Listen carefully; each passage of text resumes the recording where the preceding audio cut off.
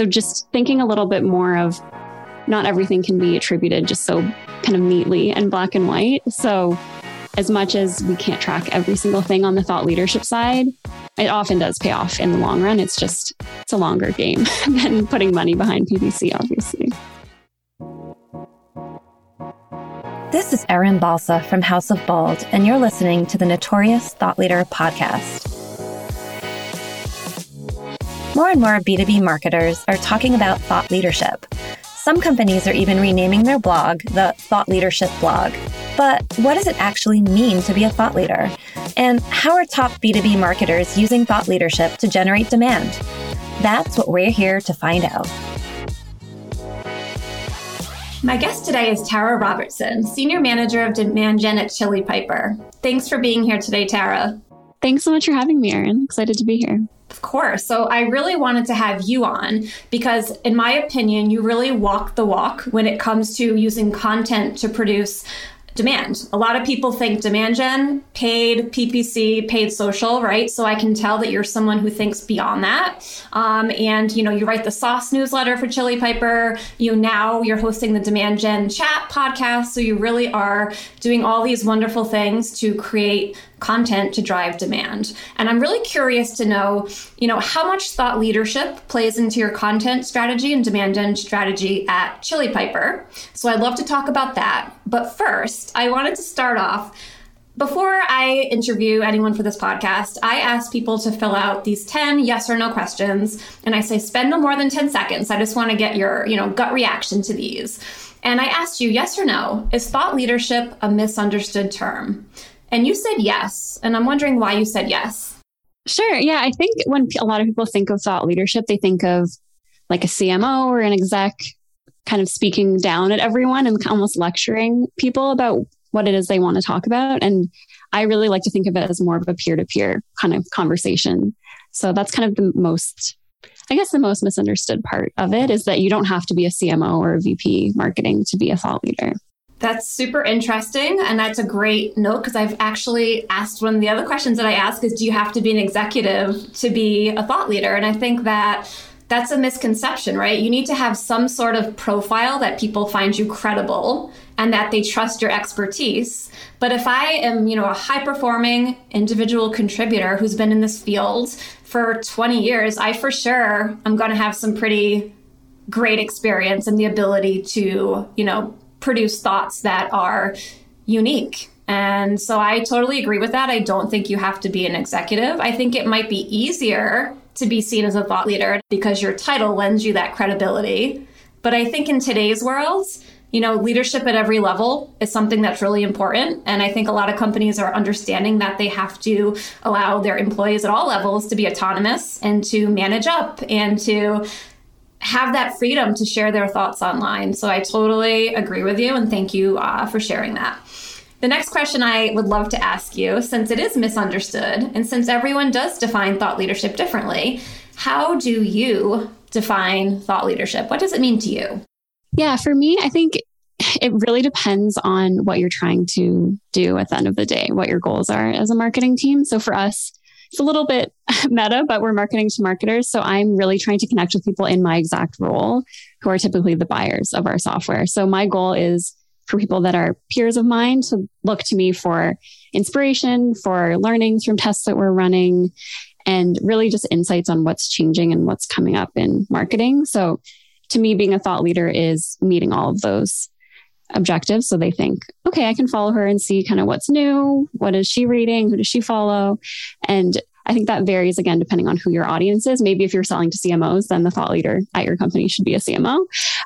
So I would definitely take that into consideration. But really the goal for me is to share not just what I think of things, but what I'm seeing and what I've really done and tested and tried. So I'm trying to spend more time on that piece of things as well. I love that. I talked to Chris Walker like 2 days ago, and he had made a similar comment about, if you are selling a software to CTOs, maybe your internal subject matter expert, that is like kind of your crux of thought leadership is a CTO themselves, right? And that's a great point.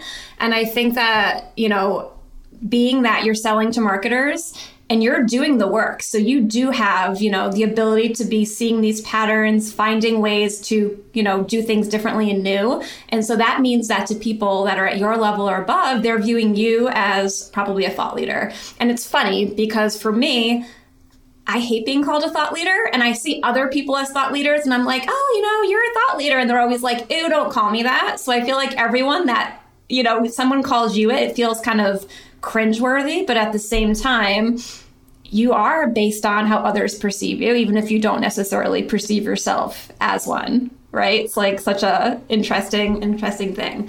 So you kind of hinted at this, you are enabling employees at Chili Piper to be sharing their own thoughts. And you all are very active on LinkedIn. I really love the Chili Piper crew. I've met a few of you guys in person in Boston. There was a really nice event. You all are so nice and so great. And, I really want to kind of dive into more of what role does thought leadership play at Chili Piper in your marketing strategy, content, demand gen, the whole kit and caboodle. How do you kind of think about thought leadership and how does it play a role? Yeah, I think just going back to your earlier point around it being a little cringeworthy to be called a thought leader, I think the way that we talk about it internally is we wouldn't necessarily say we're doing thought leadership. We would say we're writing this content because we personally think it's really interesting and we think someone else will think it's interesting too. And I think because we do that, it helps people internally just honestly want to share it organically. So you'll see that a lot of our sales reps and our marketing folks, but other teams as well, are sharing our content on LinkedIn. And it's not because we're forcing them or we're paying them a bonus to share on LinkedIn. We just organically share things that we think are interesting. And I think that really goes a long way in terms of helping employees want to share that content as well. We also, this is kind of before we even hire someone, but we do take into consideration that we want to hire people that actively do want to post on social and want to grow. You don't have to have a big following to be hired. It's nothing like that. But we know that helps reinforce the brand. We know it helps with things like organic reach if you're actively trying. So I wouldn't call that recruiting thought leaders necessarily. But we do look for that as part of our hiring process, that you see the value in social media and that you want to grow. Yeah, that makes a lot of sense. So do you think that it's possible to hire people and then kind of teach them and push them to be posting original content or sharing the company's content? Do you think that's possible too? Yeah, I feel like push sounds a little more aggressive than what we do. We're pretty soft about it, but we do have our social media manager, Marioli, is amazing at what she does. If you follow us on LinkedIn, you already know that. But so we've started being just more intentional with it. So we have a Slack channel, obviously, where we post things that we would love the team to share. So instead of just doing that constantly throughout the week, we have a dedicated hour where we ask everyone to help out with very specific posts. So actually this morning, it's on Thursday mornings, and we have a 15-minute block in every single person's calendar, and just being a little more intentional about it and making sure that people know, hey, I should take a 5-minute break and just look at what social is posting today. And that just helps us amplify all and get excited around the same content that week. I love that. So how does that exactly work? Do you have like an internal Slack channel where, the post of the day is shared and then people know to go there at, whatever calendar reminder goes off, they know to go into that Slack channel? Is that how it works? Yeah, we do both. So people need multiple notifications, especially with Slack. It's constant, right? So we do have a calendar invitation for the whole company. And then in that, we have basically just a Google Doc link. So pretty basic, but that has suggested content. So we're not saying, please copy and paste this post and put it on your LinkedIn, but we're saying, here's a couple of things we want to amplify. So for example, right now, there's a ton of events coming up in September that we're sponsoring, things like happy hours. So we're really trying to drive attendance to those. So instead of saying like copy and paste this exact post to your LinkedIn, we're just saying, here's the events, here's the links, here's some suggested bullet points that you can use, but please personalize it. So if everybody at the company takes 2 minutes to do that, then we get obviously way more organic reach than if it was just our company page. That's awesome. And what percentage would you say of the staff that actually does this? Oh, that's a good question. I don't know off the top of my head. If I had to guess, I would say about a quarter, but it definitely varies week over week, depending on obviously things like vacation, who's busy that day, if you're booked. Mm-hmm. That's awesome. I have found that that's really helpful too. And I know a lot of companies don't make it a block, right? So it's built in every day at, 9:15, you take 15 minutes to, comment on this post. But I think if you can't do that and your company's not there yet, at least make sure you build this into every content campaign. So let's say that, once a month you do a campaign and you have this piece of big content or this key asset. For sure, that needs to be part of your launch day strategy. You need to have something on the calendar. You need to tell employees why it's important, and you need to actually give them suggested copy, which they can make their own, they can tweak it. And what I always say too, we would love if you would be able to take this copy, make it your own. We would also love, even if you can't do that, if you're not comfortable doing that, because some people just aren't comfortable putting themselves out there, and that's okay. I use the word push, I gently push, but I acknowledge that, you might not be comfortable, and that's okay. But please like and comment on the main company post at least, because a lot of times if people just share it, or they just paste the link, that gets so much less views, right? You get the most views when you're getting a large quantity of employees to comment on and like the one main post. So that's another kind of good takeaway for people. Yeah, I think just taking that organic social seriously, because everyone says oh yeah, we should post that on our company page. But if you really put a concerted effort behind it, it can be a really strong channel. It's the same way that, say, the newsletter is for us. We have thousands of marketers that get this in their inbox, but we also have thousands of marketers that follow each single person at Chili Piper. Right. So thinking about Chili Piper and your individual posts, I see a lot of you are actively promoting events and different things like that, and, podcast episodes, and that's great. What about original content? So where do people start? So it's a world where if you're a marketer, it's really easy to post content for other marketers, right? But what about people that, they work at Chili Piper, but they're not necessarily marketers? So they might be nervous that they lack the subject matter expertise to kind of share these thoughts on LinkedIn. Do you have kind of any advice for, people who want to post, but they're not necessarily the expert in that area? Do you think that those people should still be creating content? And if so, do you have any advice around that? Yeah, I think for social and LinkedIn content specifically, I would start with what you do know. So we have a lot of people, especially on our SDR team, for example, who again, they don't have a marketing background. They're just dipping their toes and trying to learn. So they'll post things like, hey, I just found these 2 new marketing podcasts, or I found this book. Does anyone have recommendations for what else I can learn? And then I've even seen them start conversations with people they're prospecting in the comments and just going back and forth. So I would start with what you do know, and then you can kind of work up from there. We also have made our marketing team is pretty available, so they can ask us for a second opinion on things before they want to post, or go to our content marketing team and ask for a quick copy edit. So I think just making those resources available to people when they do want help can go a long way. But I wouldn't say that everybody has to post as if they're an expert, because that could be a little tricky. I could just see some posts not landing well or just missing the mark, right? Right. So that's a good point. And that's why a lot of times, a lot of companies, they will, ask their internal subject matter experts that truly are experts in whatever it is that we're selling.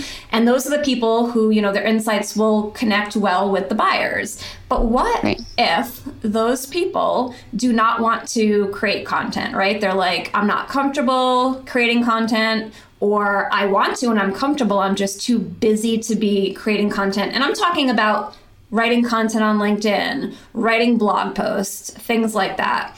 What would you, or what do you do to kind of harvest the brilliance of these internal subject matter experts so that you're able to use their insights for content that really connects with your target buyers? Yeah, this is actually really good timing for this chat, because we're working on something that our content team is leading, hopefully to be released in September. But we're calling it Centers of Excellence. So we're actually hoping to have an article published by pretty much every single department, including finance or people team. And these, again, are people that aren't regularly writing, or especially like marketers do on LinkedIn, writing about what they do. So we're actually facilitating those articles by doing either so for someone like myself who's a marketer, I'm already writing, I'm a little bit more comfortable. So I'll write a draft, share it with my content team, and they'll give me some pretty thorough edits, and we'll go back and forth just in a Google Doc. But for someone like, say, our people team or even the finance team, they aren't regular contributors to things like a blog or even writing on LinkedIn very often. So what our content team has been doing is offering to write it, kind of ghostwrite it for them through an interview. So just like a podcast interview, they'll show up with an outline, some questions, and then just have a conversation basically with that person, get their take on how their team is growing, what they're working on. And then the content writer will essentially pick out the interesting parts and write that article for them, with obviously a lot of back and forth and help from that team because they're the expert at the end of the day. But trying to really bring in the content team where we can to kind of pick out those interesting tidbits so that the work isn't all on someone like, say, a VP of finance who has a lot on his plate, obviously, but who has very interesting insights to share. That's cool. What gave you the idea to create centers of excellence? I'm actually not sure what the inspiration was, but our co-founders are very passionate about us kind of building in public the whole idea of just sharing our learnings as we go. And it did stem from that idea. And we're just hoping to kind of grow on it and build. So right now we're doing a great job, I think, of talking about what we're learning about on the marketing side, but not across the business. So a lot of people want to know, hey, how do you get things done as a remote team? We have people all over the world. So how does that work? How does it work for hiring? So we're trying to dive into those topics a little bit more. I love that. And I think that's like the easiest route to collecting, insights from these really smart, really busy people is to conduct an interview. Because a lot of people think, I see people offering ghostwriting services for executives on LinkedIn all the time. It's like, yeah, you spend like 10 minutes with us a month and we'll write your daily post for a month. And I just don't know how that's possible. I feel like it's going to take a lot more collaboration. It doesn't mean I need to interview you for an hour every other day. Maybe it means that I'm going to record your speaking sessions. Maybe it means I'm going to pull from podcast appearances you were on. Maybe it means you're speaking at a team meeting or an all company meeting. I'm going to record that and I'm going to find ways to create content around that. So there's all these different ways to harvest the brilliance of these people, right? Interviewing is a great way. Recording conversations is a great way. What you can't do is just pretend that you know what they're going to say, because it's never going to be what their insights are, right? Because you're not in their head, you don't have their experience. And for me, when I think about thought leadership, it's exactly what you said at the beginning. You're doing the work, you have these unique experiences and these unique insights. So how could you do that if you're ghostwriting for an executive that you speak with 10 minutes once a month, right? You don't know all of their unique thoughts and history and experience. Right. And the benefit of having a content person in-house owning that project too is they can decide, okay, what should the next step be if someone reads this article? What should that CTA be? Where if, again, say someone on the finance team was writing it, that wouldn't necessarily be where their brain goes after writing a blog post. It's interesting too, when you do open up the blog to people across the company, which I did a lot in my last job. We had so many really smart, interesting people. And you really do have to work so hand in hand with the content team. I agree with that, because if you're just like, hey, anyone can write for the blog, you're going to get a lot of really interesting things that would have been really nice in their industry publication. That's great that you want to write this brilliant article about, data science or finance or whatever it is, but that's not going to connect with our audience of marketers or HR leaders, right? So you have to really work hand in hand to nail the topic and the angle. And something that I always like to do, it's so simple. It's like, what do you want the reader to know, think, and do? And that can kind of set that subject matter expert off in the right direction. And then you can come up with content that requires less editing for the content team, which I'm sure they appreciate, right? Cool. So another yes or no question that I ask people is a company's strategic narrative the ultimate form of thought leadership? And the reason that I ask this is all the companies that I work with, they're all investing so heavily, resources, time, money, in creating a strategic narrative. And I truly believe strategic narratives, and some people call that an original point of view. It's so, so important for your messaging. I think it's critical and it's a good use of money. So I was curious to ask people, is this the ultimate form? Because companies are investing so heavily in it. And down the board so far, everyone I've asked has said no. And you said no. So I'm curious, why did you say no to that question? Yeah, I think to me, strategic narrative is just a little self-serving. Maybe that's one way I look at it. So if I was say following someone on LinkedIn and all they were posting was about their company and how their company is better than the competition and why you should take a look at their product, I think I would unfollow them pretty quickly. So I think you do need a strategic narrative and kind of a thorough line for all of your content that just kind of makes it make sense. So people aren't just posting totally random, disconnected things. But at the same time, I'd much rather hear from that person something that they did that day or something they learned that day versus here's our company's strategic narrative and what we have to say about X. I just don't know that people would follow them for a very long time if that's all they posted. Yeah, that's so interesting you say that, because a lot of the thought leadership, it's less about necessarily the company, and it's it's not necessarily always mapped to the software capabilities, right? So it might be that you're doing this interesting thing in marketing or that you're spotting this new trend. And so, for example, let's say that you have a software that's for HR people and it helps you ask better interview questions. But those HR people are also going to be really interested in other topics like remote work, and your software might have nothing to do with remote work. You should still talk about that if you're finding unique insights that are interesting to your audience, right? Right. Yeah. And if your article is always either starting or ending with, by the way, here's our product, yes. I think it's just tough to keep people interested when you're doing that.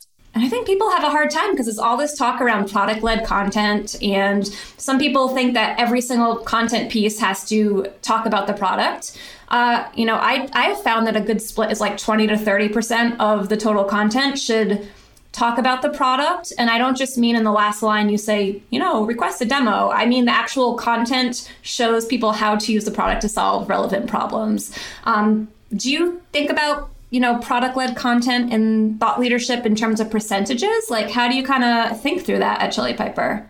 Yeah, we don't actually have a set number. I think, again, to your point, we want to weave it into the content where it makes sense. So if it's something like a customer story, obviously we'll talk very specifically and in the weeds of what did they use to get that result? What pieces of the platform? What were they doing before and after? So we'll get pretty in the weeds with that. But if it's a post from, say, someone on LinkedIn about an A/B test that we ran, if it really didn't have anything to do with the product, then we won't mention the product because it's just a bit silly to bring that in. So not an exact split, but again, just kind of context dependent. I love that you're just being thoughtful about it, right? It's like you need to be helpful. You need to sell a product too. Like you do have to find that delicate balance between. Right. Yeah. So I love that you're being intentional and thoughtful about that.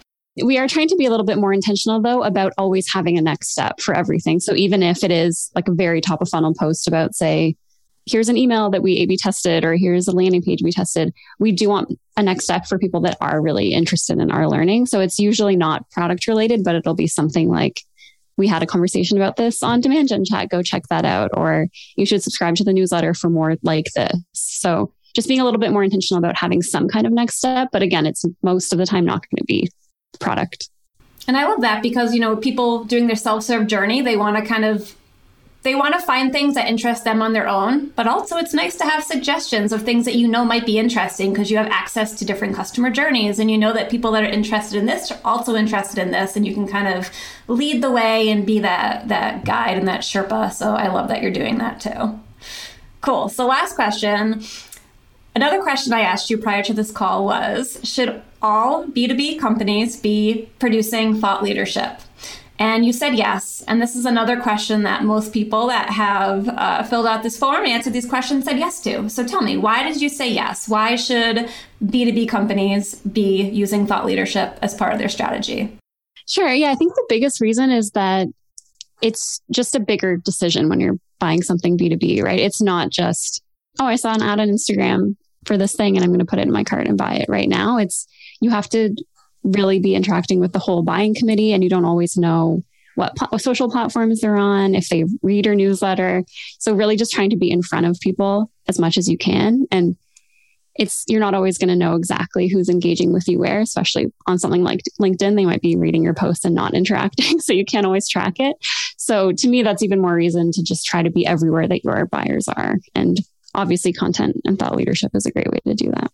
I love that. And I found too, like with B2B, there's a lot more new stuff that you have to wrap your head around because you don't have like context yet for what this thing is. And that happens a lot less in B2C, right? It's like B2C, I'm selling a computer, I'm selling lipstick. Unless you're like Airbnb creating a whole new kind of rideshare, home sharing category, or Uber with ride sharing.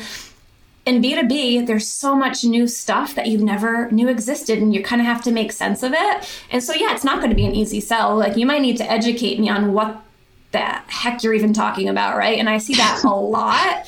And so thought leadership is a great way to help people understand, what's the problem in the market? Why do we exist? Why should you care? And it's kind of this story that's unfolding over time. And these are long sales cycles. These things do take time, right? Think about like the first live chat or the first cloud CRM, like all these things, people have to wrap their heads around it. And I think personally, thought leadership is the right vehicle, combined with product content too, because obviously you need to educate them on the why and the product content. So love that. Tara, do you have any final thoughts before we wrap up that you didn't get to say that you wanted to share?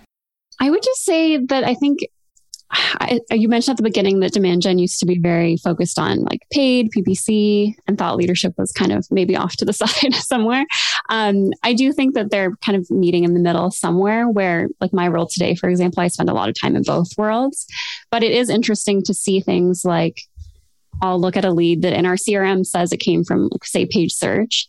But then if I listen to that gong call with the demo call that the AE had with that person, they'll say, oh, I heard someone on a podcast, so then I Googled you. And so just thinking a little bit more of not everything can be attributed just so kind of neatly and black and white. So as much as we can't track every single thing on the thought leadership side, it often does pay off in the long run. It's a longer game than putting money behind PPC, obviously.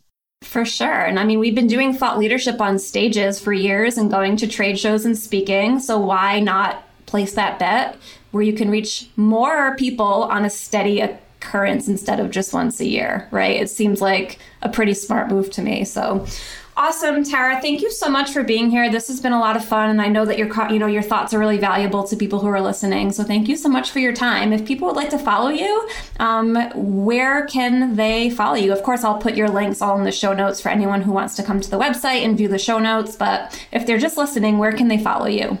Sure. So I'm trying to be most active on LinkedIn. So follow me there. And I would also love it if you wanted to check out our podcast, Demand Gen Chat, always looking for feedback on that. Awesome. Thank you so much and have a great day. And thank you for listening. The Notorious Thought Leader is brought to you by House of Bold, a content strategy and messaging studio for B2B SaaS companies who need bold content that makes them buckle up, pay attention, and take action. To find out more about House of Bold, head to houseofbold.com. That's HAUS. And then make sure to subscribe to the Notorious Thought Leader in Apple Podcasts, Spotify, and Google Podcasts, so you never miss an episode. Thanks for joining me. See you next time.